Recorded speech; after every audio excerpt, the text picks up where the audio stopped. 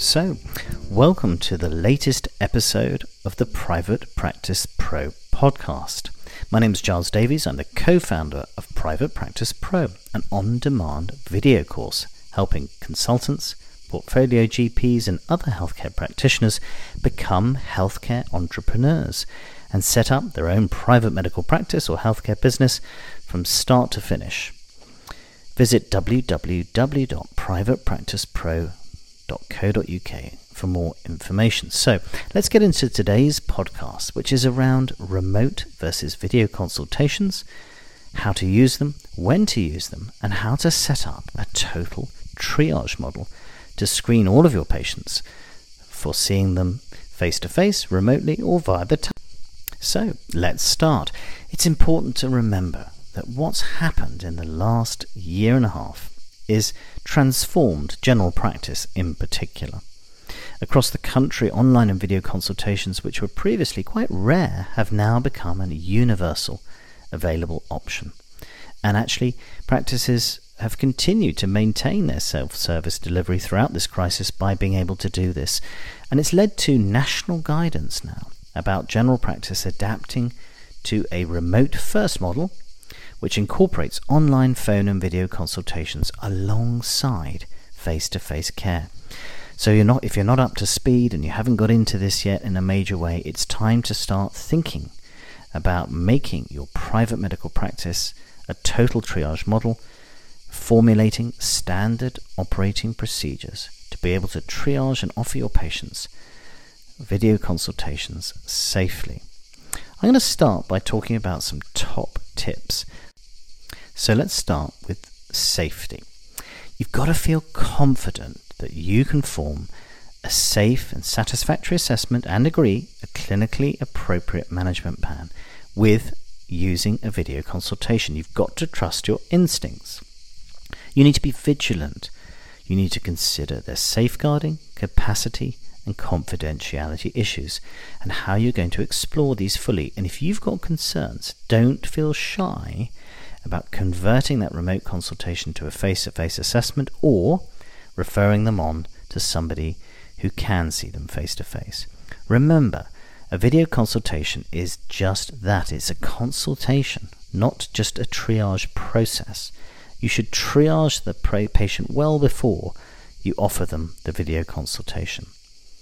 Secondly, remain quite curious. Think about how you can reassure the patient. Find out what's worrying them. It can be a bit harder, can't it, to assess non-verbal cues and emotions remotely. Check and confirm with your patient their understanding and their expectations and be really, really clear on the next steps.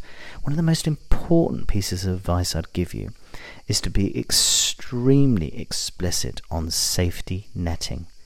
Remember, if that patient's coming back repeatedly for remote consultations, think about changing one to a face-to-face or referring on.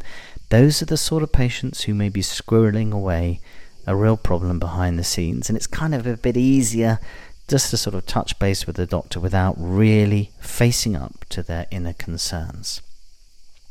Don't always trust what the patients are saying they want to see you about. Read between the lines. Is there another agenda? Or are they actually trying to seek help for something a little bit more serious and they don't? It's also important to be quite flexible. This is point number 4, I think. Change the mode of consultation if needed and don't rush. Spend your time building your rapport, but also listening and allowing space for questions. It can be a little bit sort of Q&A, yes, no, in the video. You mustn't make it like that. And I actually think, to be honest, I wouldn't assume that a video consultation is going to be any shorter than a face-to-face consultation. In fact, it may actually take a longer period of time. You need to heighten your senses and assess where the patient is. What's their environment like? Is there someone else in the room? Can they be overheard? Are they looking like they are being overheard? Do they feel safe? Be alert to those clues and cues. You should be able to identify a patient's concern through the language they're using. So if it's not English as the first language, do you need a translation service? Actually, do you need to be face-to-face? And if you're consulting with adolescents, have a little think about whether, if a parent is present, whether they should leave the room for the last few minutes to allow that young person to have a confidential and safe space to explore. It's really important that you kind of train your staff properly, and this is point number 5 or 6, I'm losing track. I use scripts to support my PA team. What is a script? It's a written guidance that allows reception and other staff to communicate with patients in a very uniform and systematic way about how they can access services. And this is the starting point really of your total triage model, because the PA team needs to follow a very clear standard operating procedure around how patients access your services, and who goes into video, who stays at telephone, who can just get a text message, and who needs to be seen face to face. And so train your staff that they can always reassure patients that there's a face-to-face option. It's often, particularly I think when we're in some of the lockdowns, we were very quick to say, look, there's only video available. And of course, there wasn't actually. There was always an option of a patient attending a hospital with all of the drama and precautions that needed to be taken if they had a real problem. And in fact, probably that over-dependence on video has led to the delay in a lot of cancer diagnoses and other serious health issues such as strokes and heart attacks. And so we really need to think forwards now as a medical community about establishing a total triage model that allows all patients to have the flexibility of the right appointment for them. So that's some of my top tips. So I use a bit of a checklist, and I think if you're starting as a private general practitioner, or starting your own clinic, or even starting a physiotherapy service or a new private practice as a medical or surgical consultant, start by following a bit of a checklist about your triaging process. So the first question I will ask is, can the patient be seen remotely, or would seeing the patient face to face change what I do? Question 2, can I get the information needed to form a diagnosis from a video consultation? Yes or no? Question 3, can I actually build a satisfactory relationship with the patient? Question 4, could I provide follow-on or continuity care if I start down this route, or actually do I know at some point I need to see them anyway face to face, so I may as well do that to start with? Question 5, can I adequately communicate with the patient in a two-way modality, or are they kind of not going to be able to access the tech? Is it going to be a language issue? Are they physically not in the country? Is it harder to have a deeper consultation than I might get from the video?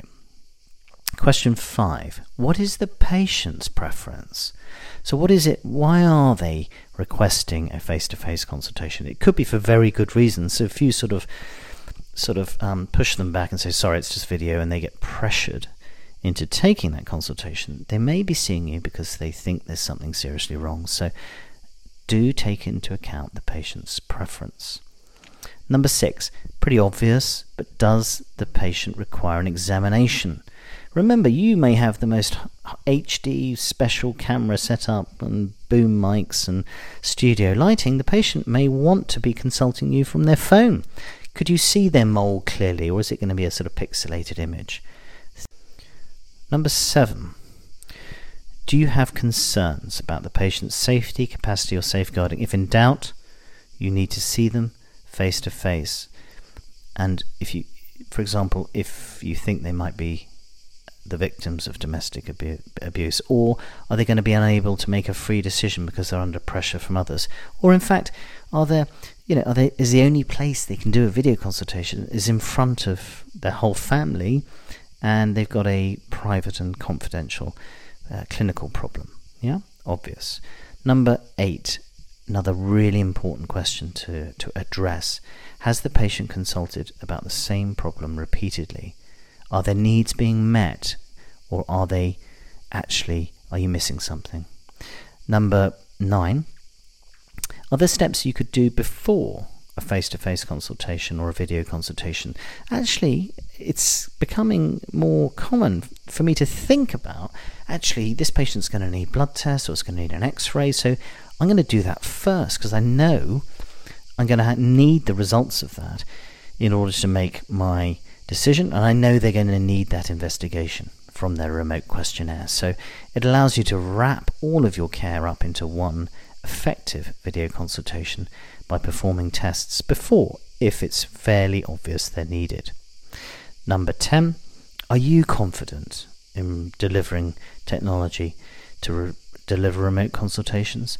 Don't sort of join the video consultation revolution if you really aren't confident in using it effectively. So think carefully. If you're a very senior doctor, is this the time to sort of throttle back a bit and leave it for the younger guys who are going to do all the tech stuff?